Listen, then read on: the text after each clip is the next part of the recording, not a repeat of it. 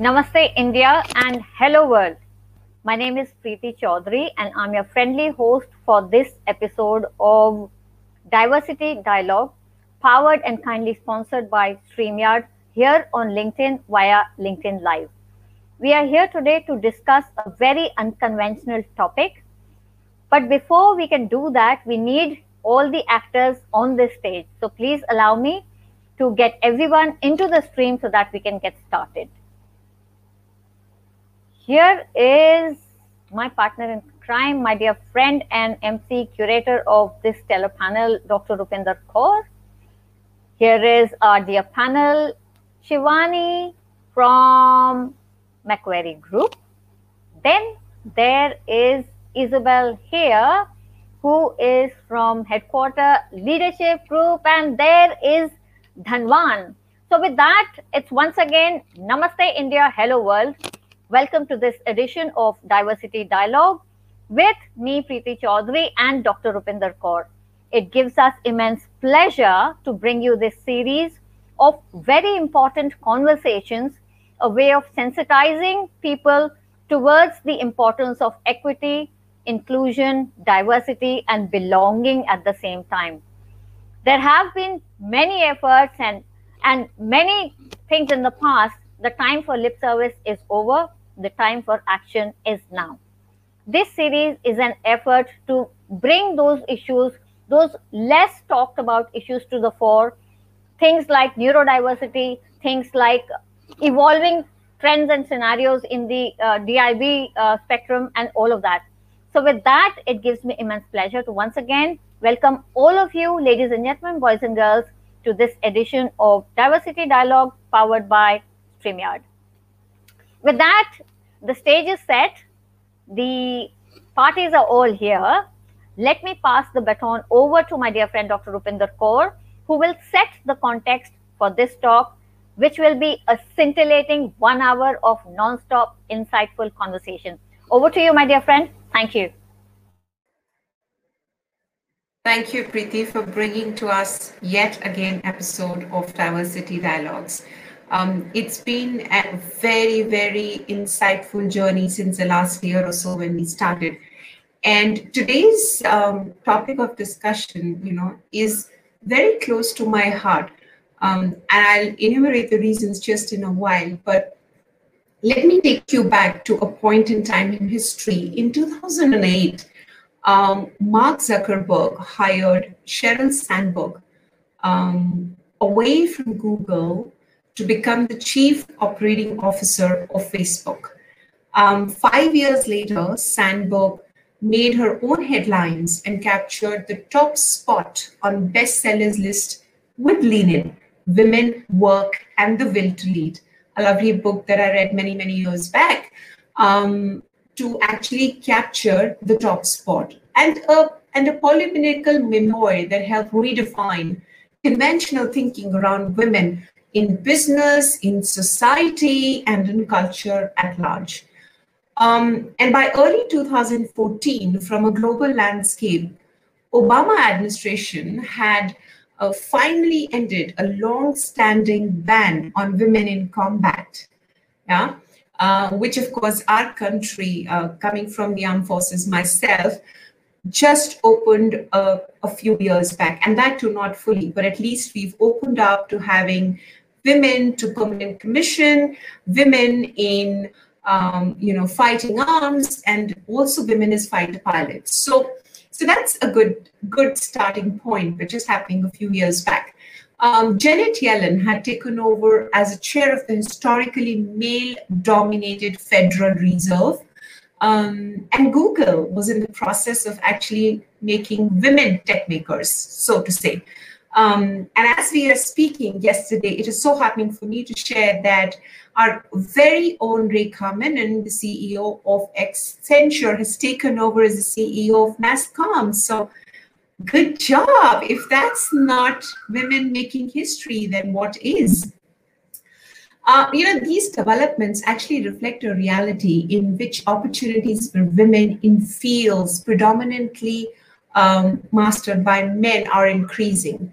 women are increasingly taking over non-traditional careers, if I may call them so, in military, in business, in finance. And we have a women from business and finance, and so a very, very challenging career. Women in science, in technology, in leadership sports, and we have someone with us today from leadership sports. So as we go along in the discussion today, we are going to examine the non-traditional careers really opening up for women, explore the personal and financial benefits of such an economy moving up and women moving into these fields, and also what can help facilitate this transition of women moving into such non-traditional careers. I'm going to throw a quick challenge at you before I hand it over back to our host today. Have you heard of the name Mehwish Mushtaq? Yeah, you have? The developer of the Dial Kashmir app. Now, this young 23-year-old has made history by actually designing an app which helps, again, the local Kashmiris to get the help that they need. How about Avani Sabade, captain of the Indian rugby team, the first woman of Indian rugby. Rugby, any which ways, is not a very great followed sport in India, and that to women rugby. Wow, isn't that brilliant? How about Rajani Pandit, Maharashtra's first private detective? And so think of some of these women who've really challenged to break the stereotypes, come from their own, challenge the status quo and say we want to do this. It takes a lot. It takes much more, and it's easier said than done. And we will unravel some of these questions, thoughts, societal narratives that help women and that thwart women going forward. But for now, I'm going to just invite you to sit back, hear stories from our panelists in the day, how they have made it, what are their personal struggles, and how did they break barriers to overcome some of the challenges that society put up for them. So back to you, Preeti, on this note to take it forward. Thank you, Rupinder, for that absolutely spot on context setting and expectation setting for this conversation moving forward. Now then, ladies and gentlemen, boys and girls, if you're ready, I am ready to introduce the two lovely ladies on our panel today, and I will start first with Shivani Batra, who is the Associate Director of Strategy and People Enablement at Macquarie Group of Australia. Now, more than me telling you her story, I would rather she tells you herself. So I am going to leave the introductions to just the basics so that we can dive deeper into the humans these lovely ladies are when they're speaking. So with that, I will move on to our next panelist, who is Isabel. And Isabel lives in Madras, and she is the director and CEO of Headquarters Leadership, and there is lovely Dhanwan right behind her, right there. Now that the introductions are out of the way, let's dive straight into the topics, my dear friends. And the topic for today, just as Rupinder said, is women in unconventional careers, breaking the bastion. And to invite for the first talk or insight sharing, my dear friend Shivani, it is over to you to tell us your personal professional experience around this very important topic. Over to you. Thank you. Thank you so much, Preeti, and thank you, Rupinder. First of all, an absolute pleasure to be here. It is a topic that's really close to my heart. I'm really passionate about diversity, about inclusion, about speaking up, and a number of things. And I'd love to share some of those experiences today in the hope that it may benefit somebody. We always lean in on each other, and it can certainly benefit as it will benefit me, listening to the rich experience at the panel today. I'm honestly going to park the introduction. So thank you, Preeti, for doing that. I'm not going to do another introduction at all. The first time that I heard the topic, women in unconventional careers, I actually sat back and I asked myself, Shivani, are you really in an unconventional career? And the answer was maybe not. I started in HR, and of course, a couple of years back, I did make a shift and a move into a more commercially driven, opportunity. But what I certainly did over the last couple of years is made some unconventional choices for myself that have led me to experience a very, very rich, career journey over about 15 years now. And what are some of those, unconventional choices that I made for myself? I think I'm just going to pick up a cue from what Rupinder said, and I love sharing this example of how Sheryl Sandberg's Lean In has inspired all of us. And I remember this example and anecdote there that Sheryl shares, where she says, women don't sit at the table very often. In a typical conference scenario, if there's a boardroom conversation, we love to sit at the back and we don't generally sit at the table. We always prefer to offer that seat to someone else, maybe a male colleague or just someone else, someone more senior in the organization or someone in our team, but we don't generally take that seat ourselves. I think just hearing that resonated with me so much. And perhaps that was a turning point in my career where I sort of nudged myself and said, I've got to speak up more.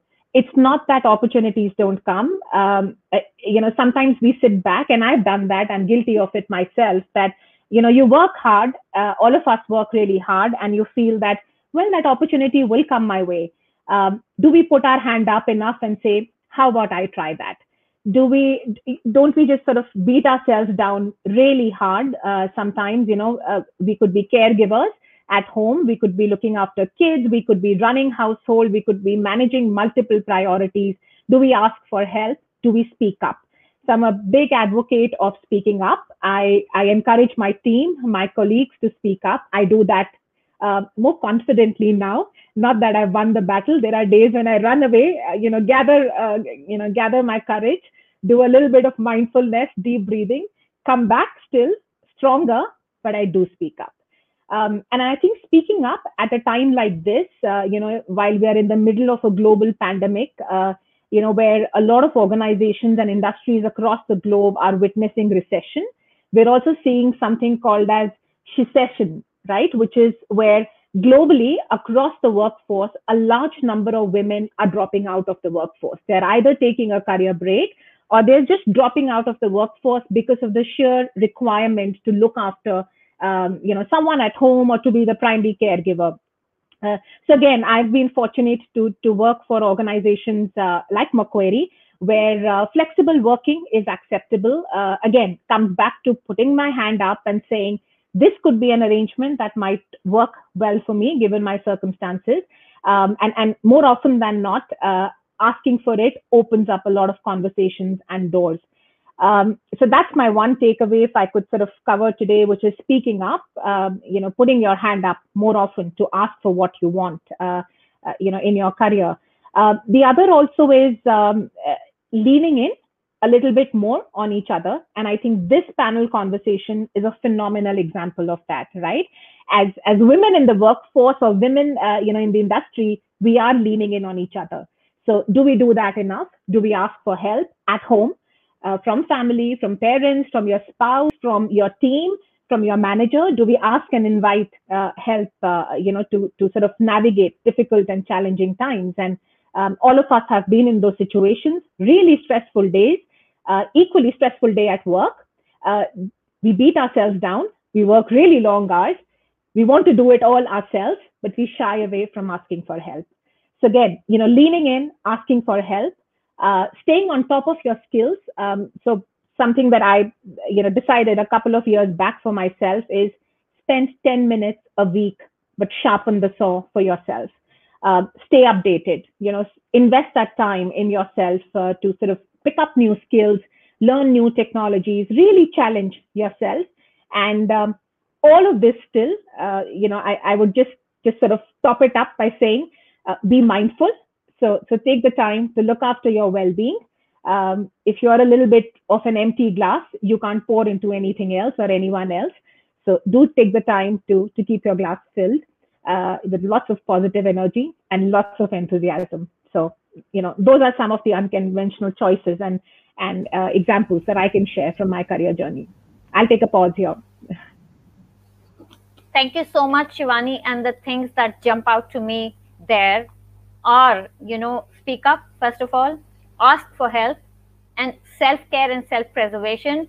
The oxygen mask theory, before we can actually go out and help others, we have to first help ourselves, fill our glasses first, as you say, and only then can we make a difference into everybody around us, whether it is family, friends, spouse, colleagues, and everything else in between. So thank you very much for sharing those candid personal insights with us. And that brings me to our next panelist. Our dear Isabel, how are you today, with Dhanwan sitting right there? What are your thoughts on this very important topic of you are the epitome and the picture of somebody in a very unconventional career right here. You're sitting in Madras, in Chennai, and there is Dhanwan behind you. You are into leadership. Please lead the way. Tell us, what do you think? It's over to you. Thank you. Thank you so much, Preeti, and thank you so much for the invitation. I think, it's something fascinating. So right now I call myself a horse leadership coach because I actually get a lot of help and a lot of support from the horses. And what do horses have to do with women empowerment is also a very interesting story, because we have here right next to me a horse called Dhanwan. He's a male horse, and next to him is his friend, and she is called Sunshine. And you can sometimes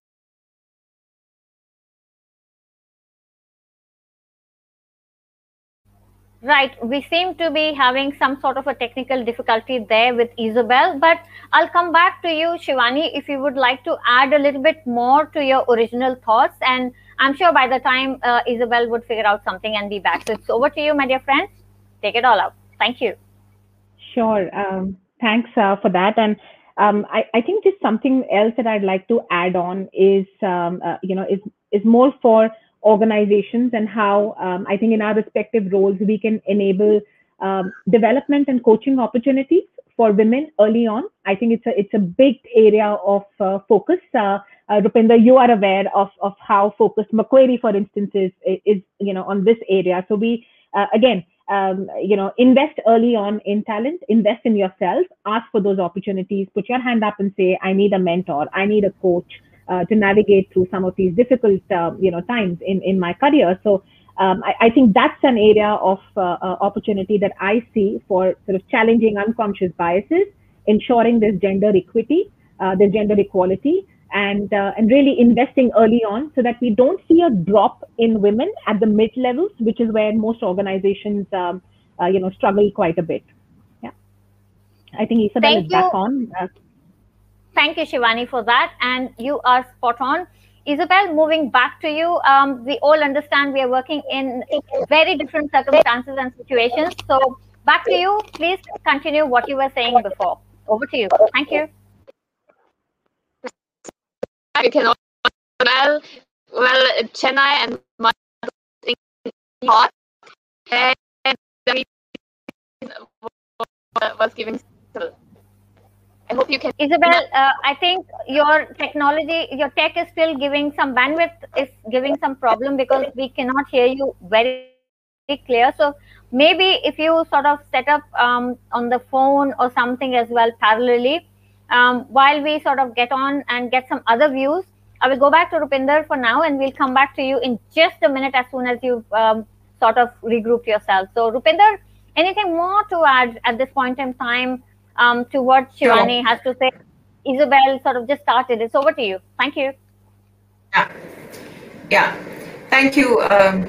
Thank you, Preeti, for giving this, opportunity. And while Shivani did mention a lot of very useful and practical and, real problems and the solutions that we are trying to carve for our women leaders going forward, I would again want to kind of take a step back here and really redefine what does traditional and non-traditional really mean in this context, which actually kind of takes me back to some very old TV serials, if you really look at it. So one of the old ones when we were growing up, we used to watch was a series called AMC series called Mad Men. I don't know how many of you have seen it, but typically the men were in charge, like Don Draper and Roger Sterling are the executives, and the locus of power in that fictionalized world of 1960s and 70s,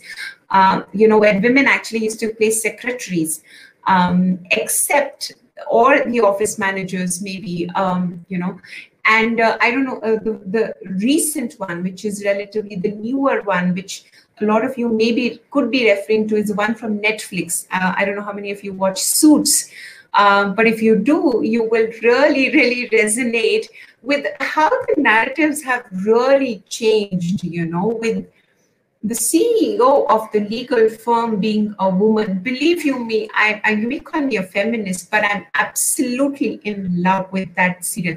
Not because the protagonist or the CEO is a woman, but simply because the way she handles her conviction of what she believes in, what she stands for, and how she takes her male colleagues in the stride, knowing that there is a certain amount of social narrative that these male men have in their mind when it comes to women in power. And as Shivani rightly mentioned, women do not usually shy away from taking a seat at the table. So that's one extreme of looking at a non-traditional aspect of a career journey, where women are fine enough to own up to the position that they want to kind of have. They are okay with having power and they want to take everyone along. The second aspect here to really kind of talk about is the fact, I saw this advertisement, I think a few months back. It was a viral advertisement going on social media groups, wherein there was an experiment which was done with children and kindergarten children, okay? And we're not talking about the real corporate world or the real world. Kindergarten children, a teacher asked them to draw. She will take the name of a profession, and the students are supposed to draw who does that profession is represented by. You've seen that advertisement, right? You've seen that. So, and typically when they were asked to draw a nurse, they would draw a woman. When they were asked to draw a pilot or a firefighter, they would draw a man.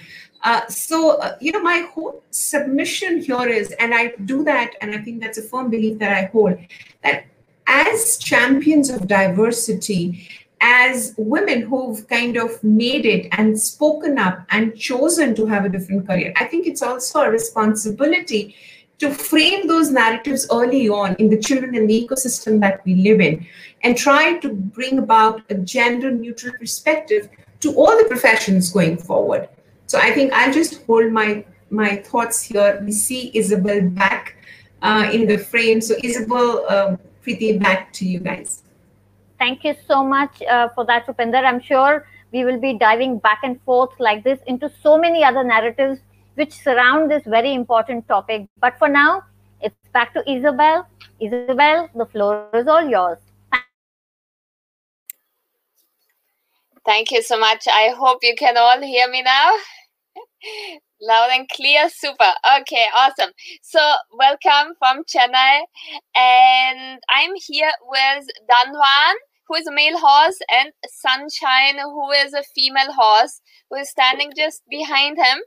And what horses teach us a little bit about women empowerment is that the leaders are usually the females. So the female horses in a group are the leaders, and if you let them run free, you will see he is always following her, and she is telling exactly where she wants to go and how close he can come. So yeah, I think horses are showing us this in a very particular way. And since childhood, I've always been intrigued by horses, and it's been a really big passion of mine to work with horses. So I call myself a horse leadership coach, because the horses really teach us a lot about leadership just by the way of learning from observing them, learning the examples from nature, the biomimicry, how we can really adopt the best practices in nature and really reconnect with our roots. And I started off, I was born in Austria, in the heart of Europe, close to Germany. And my dad actually was expecting a boy. So he said, I would like a boy. And it turned out that I've become a woman. And, I think he was still very happy, but kind of, I think that rubbed off. So I was always very much inclined towards things which boys would do. So I would play soccer. I would just go out for hiking and a lot of these activities and sports. And then I'm very much interested in engineering as well. I studied engineering, and about 14 years ago, I've come to India, and I worked at BMW, and I worked at several other companies as well. And for example, at BMW, I worked in a manufacturing plant. Manufacturing is not very well known to be the right environment for women. We had, I think, about 1 or 2% of women working in the company, and I led a department where there were more than 100 men, and we were like three ladies in a department. But I think, it's not so much about male and female, it's much more about really empowerment. Also, men face sometimes the same struggles to get heard, to get their ideas voiced out. And I think each one of us should be taken as a full. Doesn't matter if we're male, female, or if we are a horse. Yeah? And I found out with the help of horses that it's always best to, follow your heart and follow your passion. So a few years ago, I said, I really want to combine the leadership and the business aspect together with the work of horses. And so I've been doing my courses to become a horse leadership coach. And that's what I'm doing with a lot of companies now, online as well as in person. And it's been a fabulous thing. And the message, I think everybody, and especially every woman, should get is that you are much stronger than you think you are, and that we can really do everything. And we don't need to wait till we retire. We don't need to wait till children grow up. We don't need to wait for anything or anybody, and we can just do it. That's it from my side. Thank you so much. Thank you, Isabel. It will really help if you could share just one example of how you use the horse in terms of a training environment, because it's piqued my curiosity. I would just like to get maybe 1 or 2 examples from you, just for a better understanding for myself and also for the audience, I suppose, including Rupinder and also Shivani. I can see the intrigue right there. So help us understand, please, Isabel. Thank you. Thank you. Of course. Now you heard Dhanwan breathing out very loudly. I think he is getting bored of too many explanations, because horses are like really embody things, and they always respond to you in the moment, and they can really pick up on our energy and body language. So one interesting thing what we do in in-person trainings, we have the people together with the horses, and the horses pick up your heart rate, your body language, and your energy even 100 meters away from you. So they are so sensitive, and we, in this process, we become more aware of our own impact on others. So normally participants tell me, the horses are so sensitive, they respond to everything, and they can understand me. And that's what people say after working for one day with a horse.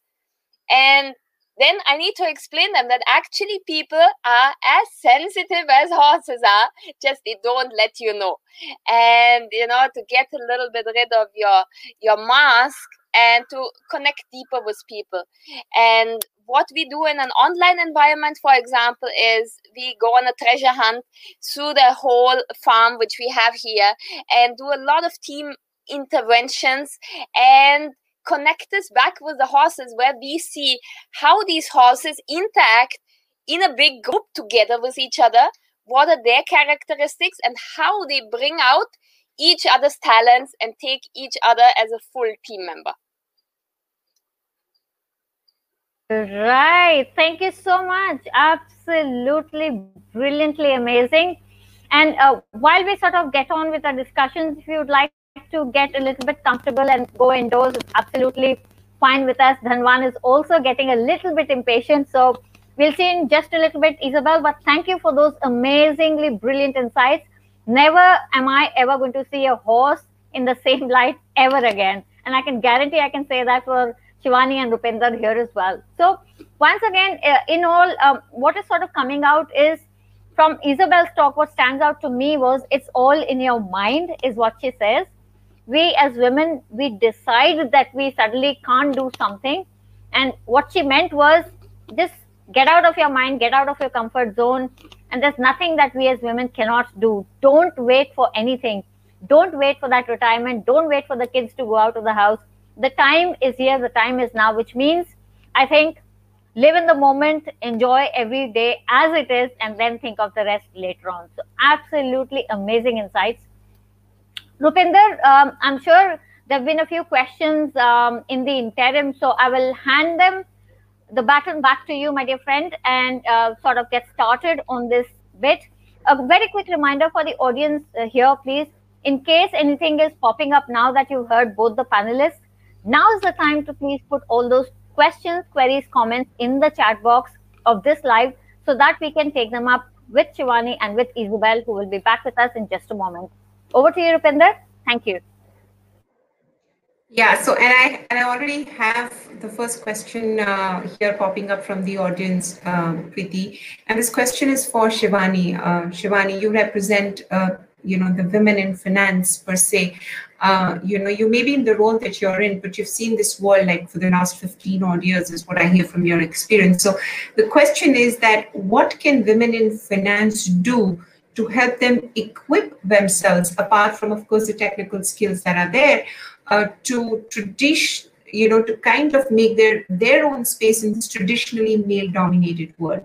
So if you have some tips and tricks to share with people.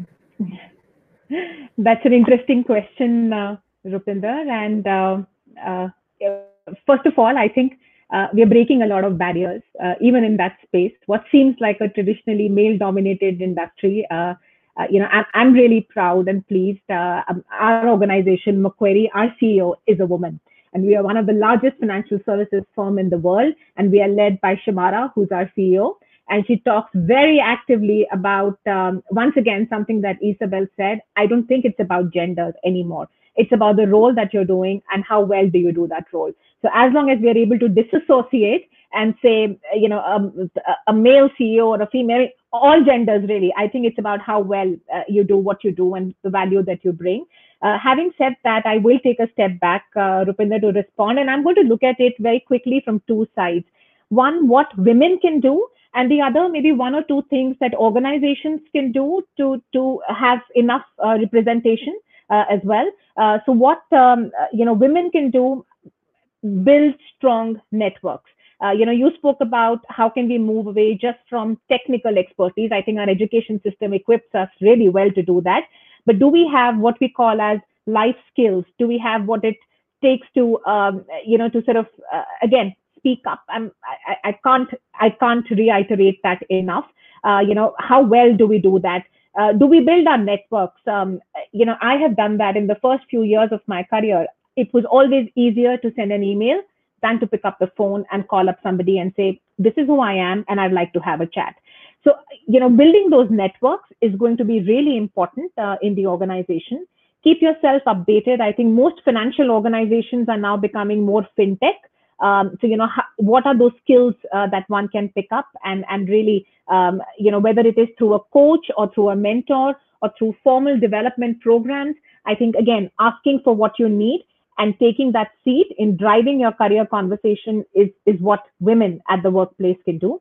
Equally so, I don't want to underestimate the power of male allies in organizations. So that's really important. So I think from a culture perspective, inclusion, equal opportunities, we sit back and we challenge ourselves in my organization. And fortunately, wherever I've had the opportunity to work so far, is are our people practices free of any unconscious bias? Are we likely to jump to a conclusion and say, oh, but this role requires 14 hours of working, and someone who's just got married, will she be able to do that? Well, that's not for you to decide. The candidate knows what they want, and that's why they've applied for a role. So really challenging, a lot of those unconscious biases early on in organizations, having a strong ally network, whether it is male allies or even lean-in networks. I think those are the two things that organizations can do to really enable better gender representation across levels in the organization. So those are my thoughts on women in finance at the workplace. Sure. And isn't it so heartening to hear that, as you rightly shared with us, that the global leadership is the whole, Macquarie globally is led by a woman.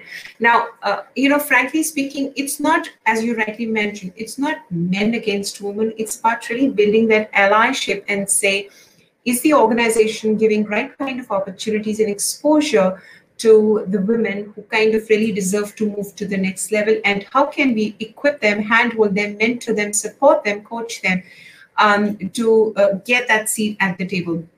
And finally, also laying the responsibility with the women to speak up, own up, build your own networks, and not really depend only on the organizational resources to kind of give you a push. It's something that you have to own up for yourself. So thank you, Shivani, for calling it out and also living it loud, right? You kind of own it and you do it the way it is supposed to be done day on day. Excellent thoughts. Thank you, Shivani. Back to you, Preeti, on this one for the next question to Isa. Thank you so much, Rupinder, and spot on. Welcome back, Isa, once again. The next question is from Purnima for you. She says, Isa, what are the top 3 challenges that you have faced when setting up yourself as a horse leadership coach, and how did you overcome them? It's over to you. Thank you. Yeah, interesting questions. I never thought about, what were really the challenges. It was certainly challenging. And I think the biggest thing was that I leave my job. Because I have been doing this next to my work, and this was also known to the HR department and everybody. And at one point, I just had to take a decision because I needed much more time in order to develop a business. You cannot be doing a corporate job with a lot of hours in a week and then still run your business. Yes, you can do that for some time, but at one point you have to take a decision. And then, when you have a good job, when you're actually happy with it, but not as happy as you could be, then you really have to take that call. And usually everybody in your environment will tell you, oh, why do you want to leave that job? You're having such a good job. And, why don't you just be happy with that? And why do you want to start something different where you don't know in what you are really stepping into? So that first challenge is to really take a call into your job and doing it full time. I mean, the first step is to do it part time and see the response, and then to really step into it and say, yes, I am ready for that. And I think that's what every startup has to fight for, and for the first few years to really get through that. I mean, we are still getting through the crisis, and I think for every company it's a big change. And so the first thing is really to take that call on your job. Second thing would be that maybe you should understand that even first, that setting up yourself as a coach is running a business. Doesn't matter if you're a coach or if you start a manufacturing company or if you become an artist. I think you have to understand that it's not only about, I'm not with the horses the whole day working on leadership exercises. I have to do so much more around it. And that goes from accounting. Maybe I would need Shivani's help.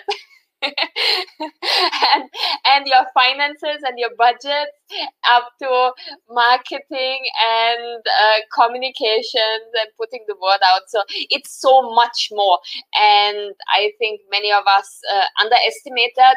And if it's not going well, it's most often not the case that you are bad at what you do. It's just that maybe you cannot handle everything in the surroundings. So I think that's a important step to really become an entrepreneur. And if you're a coach, you have to become an entrepreneur, unless you are employed by somebody. So, and the third one will be that nobody, there will be always somebody who is not happy with your decision. There will be always somebody in your family and somebody in your surrounding who will say, I told you it's not going to work out, especially, when it's going down, or, when last year COVID started and then everybody is telling me, okay, I told you you should have stayed there, or you should have done this. And I mean, that's not helping in that way. But this is going to happen, and there will be always somebody who is not happy with that decision. And as long as, you can make it work, it all what counts. And I think, to build up a support network, what we discussed earlier, I think is really important, what Shivani said, to have that support network, because that's also important as an entrepreneur. If you don't have that, if you don't have somebody to fall back to, even if it's a friend who has maybe gone through that same experience, then it's becoming really difficult. Thank you very much for that. And you are absolutely spot on with that. Entrepreneurship is a lonely journey. So the more you surround yourself with 5 good people, I think that is what makes it that much more easier. So you're absolutely right. And so is Shivani, saying how much a network is important for anybody's survival. Again, gender doesn't play any role over there. It is basically, as a human, we are social. We need company. We need conversation. We need constant stimulation to our senses, all the 5 senses. And how can that happen? Only with company. So you're absolutely right. With that, I pass the baton back to Rupinder. I'm sure she has another question for somebody right here. Over to you. Thank you. Yeah, it seems to be a pretty interesting discussion, and of course questions are popping up from the audience. So Isa, there's another one for you, if I can share this with you, because it's specifically addressed to you by someone called Ashish here. And what they're asking you is, so what gave you the inspiration or the idea to bring on horses as leadership props? So how did you draw that idea? Where did you draw that inspiration from? Yeah, thank you very much, and hello to Ashish. He has actually worked with some of our horses in Mumbai, and for a few hours. And yeah, I think the inspiration really came from, we all go through our experiences, and we sometimes discover some problems inside the companies we are working in, or inside our own private life. And if we can come up with a solution to that, that's what I kind of did. So I was sitting in a leadership training in a classroom setting, and the classroom was 4 white walls, and there was no connection to the environment. And the class was actually really good, and the content was really spot on, and we did some interactions, but this was a 3-day course. And after 3 days, my boss asked me, so, can you sum up what did you actually do? And it was kind of blank, I can remember it was good and we have done something, but I could not, pinpoint what we actually did and what it was. So I thought about this, and I'm a very hands-on person. I love to spend time in nature, and I think so many people, really enjoy being in nature because it gives us so much more peace and balance, and we just need that as human beings. And so I thought, I love to work on this experiential modules, and then I started this, and of course with the passion with horses, it was very close that I do this with horses. Horses are actually the only animals at the moment which are used for leadership trainings. There are also donkeys which are used, and you use different animals for different kinds of work. If you want to do more in terms of teamwork and team building, there are courses with sheep and with goats, and there are things with dogs where you can build empathy. So, and you can go up hiking in the Himalayas and do a leadership course, and that's something which is really exciting when we can learn from these simple but very, very effective things from nature. And I would say everybody who has gone with us, even if it's through a 1-hour session, they are not forgetting it for a lifetime.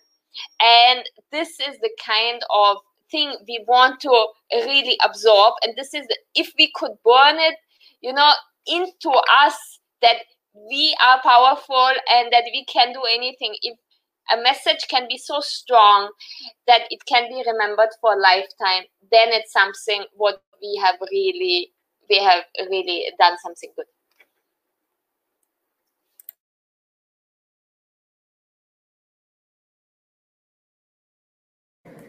Thank you so much, Isa, for that. I think you just brought the heart out of the horse concept. So I personally am kind of a firm supporter of animals. I kind of have a very fond association with nature per se. So I completely align with what you're saying, and something which is very novel you're bringing to the table, right? And there are so many leadership lessons that are right through now there for us to kind of take cognizance of, learn from the environment, and really imbibe going forward. So thank you for bringing that on. Back to you, Preeti, if there is another question for Shivani. Yes, indeed, there is. Thank you, Rupinder. And this one is from Rajiv for you, Shivani. He goes, who is your role model, Shivani? Where is it that you draw your inspiration from? Thank you. Wow. That's going to be the most difficult one to answer. A lot of, a number of them. But, I think early on in my life, I've had the opportunity to have an environment at home which was gender neutral, where I come from an armed forces background. So it was very, very clear at home with my dad that it was never about who would play what role. So everything was equal for all of us. And I think that sort of early on in my mind, it's such a strong lesson that I've honestly, it's only in the last few years that I've started to understand that there are gender biases that exist, because I've spent majority of my life believing otherwise. And it's only when you start working, honestly, in the workforce, because the gender representation is so skewed, that's when you start to challenge yourself and say, why is it so skewed? Well, I get brownie points from my dad, and sorry, Mom, if you are tuned in as well, both of you, because I've had that sort of a background early on in my career. And I think work-wise, I really, really look up to Shamara. I've taken that name and that example. I'd love to share a short story, that Shamara, who's the CEO of Macquarie, shared with staff a couple of months back. The importance of the right environment and early on helping everyone get equal opportunities. And she said that there was this interview, that was being done at home with her kids. And she went around and she asked her young daughter, who would you like to be? And she asked the same question of her son. And her daughter said, I'd like to be the CEO of a big bank. And the son said, I'm happy to stay at home and look after house. What a beautiful way to just break those stereotypes. And that's always stayed with me. So I think the good fortune of having a great upbringing. So my parents have been big role models for me, and I think I really look up to Shimara, who's our CEO, for just some of these really powerful lessons in my career. Wow, isn't that so brilliant? Oh, Preeti's back. Okay, go ahead. Thank you so much. And I actually have a question for the both of you. And I will start with Isabella this time. This is from an audience member, Preeti actually. It was for Shivani, but I think I am going to draw upon the collective sort of thought process of both of you here. So I'll go first to you, Isabel. Preeti says, and let me pull that right up and I will read it out for you. She goes, hi Shivani, how about learnings that don't go well? So hi Isabella, how about if the learnings don't go well? Any career decisions that do not go your way, then what do you do? So Isabella, it's over to you, and then I will come to you, Shivani, with that. Thank you. Yeah, I think, I mean, there's a quote behind it also, which says, either you succeed or you learn. I mean, there is no way of failing. Yeah? You just do it, and either it's successful, and if it's not successful, you learn something out of it. And I think we all had some things which didn't go so well. I have applied early in my career to so many jobs, and I have not succeeded in getting a specific job I wanted to. Sometimes you don't get the boss you always wanted. You get somebody who is not a kind of role model you want to have, and it's very difficult to work with somebody whom you have as a boss or as a superior in that way. So sometimes things don't work out, but I think we can only learn from that. And what I learned, I had some really good role models, and I also had some really bad ones. And at least, you learn, oh, this is not how I want to be, or this is not how I would like to do things when I get the chance to. And I think if it doesn't go well, really try to follow that kind of ikigai. I think many of you know what is the ikigai, where the 4 parameters meet. And you can Google it, and it's a simple exercise which everybody can do, and it's really eye-opening what you find out about yourself. And really sit down with yourself, I would say, and figure out what you really want to do. I mean, if your dream is to work for Google, or if your dream is to work for LinkedIn, I am sure, maybe not now, but maybe in 1 year, maybe in 2 years, maybe in 3 years, maybe in 4 years, or maybe in 5 years, you are going to make it happen, if this is your dream. But always question yourself, why is it your dream? And money is usually not the dream behind it. It's something else. So, figure that out. That's it from my side. Thank you so much. And you're absolutely right on so many levels right there. It is all about introspection. It is all about finding the right voice inside of you. So thank you so much for sharing that with us right here. And Shivani, it is over to you, please, for your insights. Thank you. Thank you. And Isabel, that was fantastic. Like I said right at the beginning, I'm sure this conversation will ensure that all of us take back something, for ourselves. So thank you for that response. And the only thing that I can add to that is certainly careers are not bed of roses. One does make career choices. You pick up roles that don't always go your way. But like Isabel said, it's always a learning opportunity. And something that I practice for myself is a lot of mindfulness, a lot of meditation. I try and do 1 minute every 1 hour to just let go of the previous 1 hour and all the emotion associated with that last 1 hour, and just sort of look ahead and say, what can I do differently in the next 1 hour? So don't get caught up in that emotion. That's something that I try and do. And once again, there are no wrong choices in life, really. These are all learning experiences. I think it's about time that we all stop chasing career progressions, level progressions rather, and we go after experience, because then it doesn't matter what you do well and what you don't do well, because you're after an experience and you're after gaining that value. So that's my perspective. Thank you so much. And you're also absolutely spot on, my dear friend Shivani, right there. It is all about finding, as Isabel said, the ikigai, what really matters to one person. And that can only happen when we introspect, when we go for the stuff that makes us happy rather than what we think makes us happy. So absolutely right. With that, the live questions have come to an end, but we have reached a very important stage of this conversation, which is, it's all about putting it all together. So our friend Rupinder will help us very quickly to sum it all up so that the audience has those bullet points of takeaways before we close off the day. It has been scintillatingly amazing so far. Rupinder, it's over to you, my dear friend. Thank you.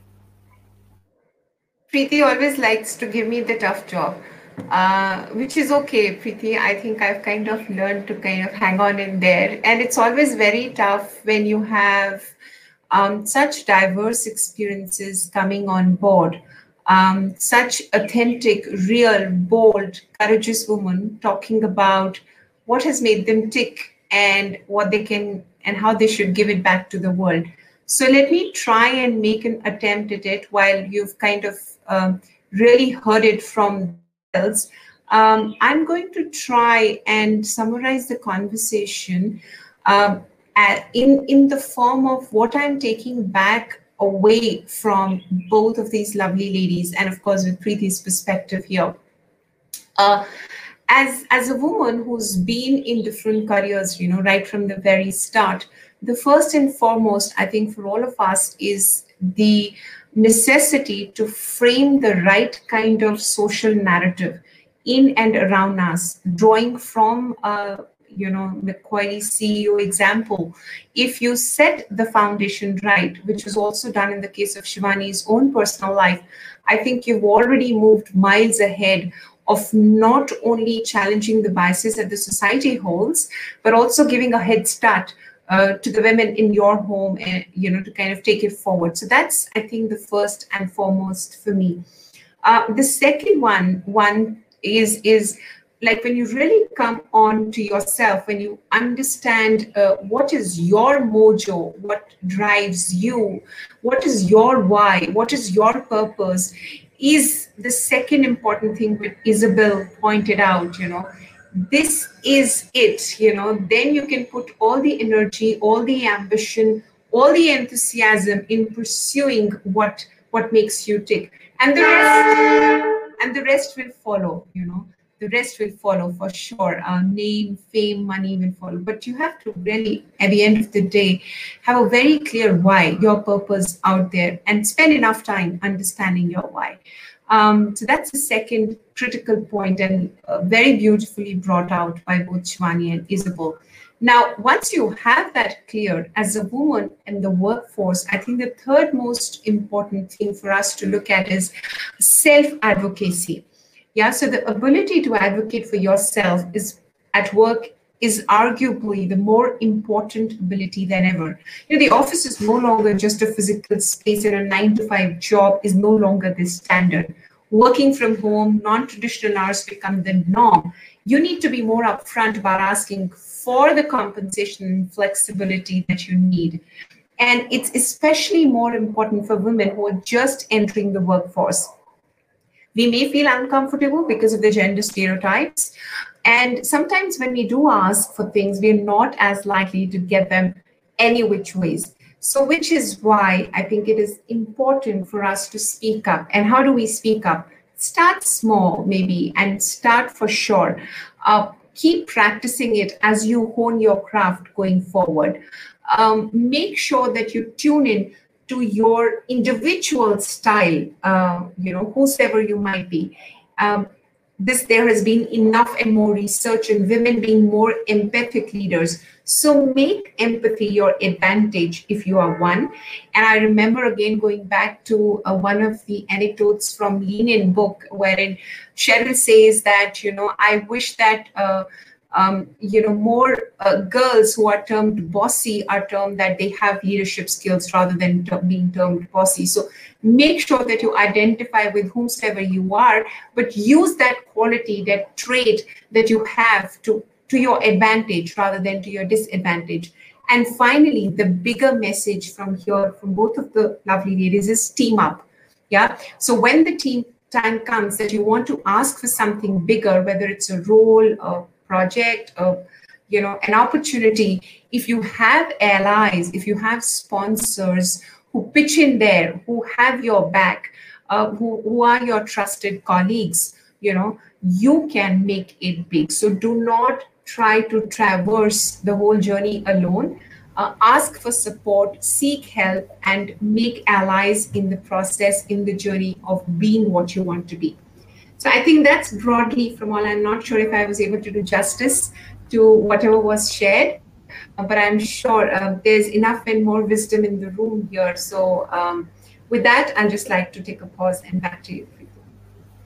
Thank you so much. And any which way, I would invite Shivani and Isabel for their couple of quick tips to the audience before I say the vote of thanks and we call it a day today. So let me first come to you, Shivani, for a very quick couple of tips, and then it's over to you, Isabel. Shivani. Sure. Speak up. That's tip number one. The second is don't beat yourself down. It's absolutely all right to go at your own pace. Don't compare somebody else's pace to yours. And the third, which is for me the most important, is look after yourself. It's only when your cup is full is when you can pour into someone else's. So those would be my quick tips. Thank you very much. And with that, I'm back to you, Isabel, for your 2 or 3 or 5 tips, please. It's over to you. Thank you. Okay, I only have one tip. I'm all about action. So my tip to you is whatever you have heard, doesn't matter if it's like finding your why, Rupinder has said that again, or finding a connection or building a network or your ikigai, whatever it is, take some action right now. Write it down, call somebody, talk about it, take some action right now. And action is the only thing which is going to help you to actually get the results, because the results will not come just by thinking about it, but by taking actions. So that's my last small tip. And I must say, Isabel, you are a woman after my own heart. So the 3 things that I myself believe in is execute, be consistent, and don't compromise on quality. And the rest, everything else will follow. So with that, I think it has been an absolutely amazing 60 minutes of very quick tips and insights onto this very deep and vast topic, which is women in unconventional careers, breaking the bastion, what to do, what not to do. We cannot sort of even scratch the surface in an hour, but the whole point of actually starting this conversation is achieved. And for that purpose, the job of this panel, Rupinder and me, is done. So with that and everybody's permission, the entire panel and me say a very safe and be well, and rest of the stay, take care of yourself, your family. Until the next time we meet again, do take care. Goodbye for now. And it is bye-bye and sayonara and all the rest of it. So this was Diversity Dialogues with Preeti Chaudhary, Dr. Rupinder Kaur, Shivani Batra, and Isabel, talking to you about this very important topic. See you next time. Do take good care. Thank you.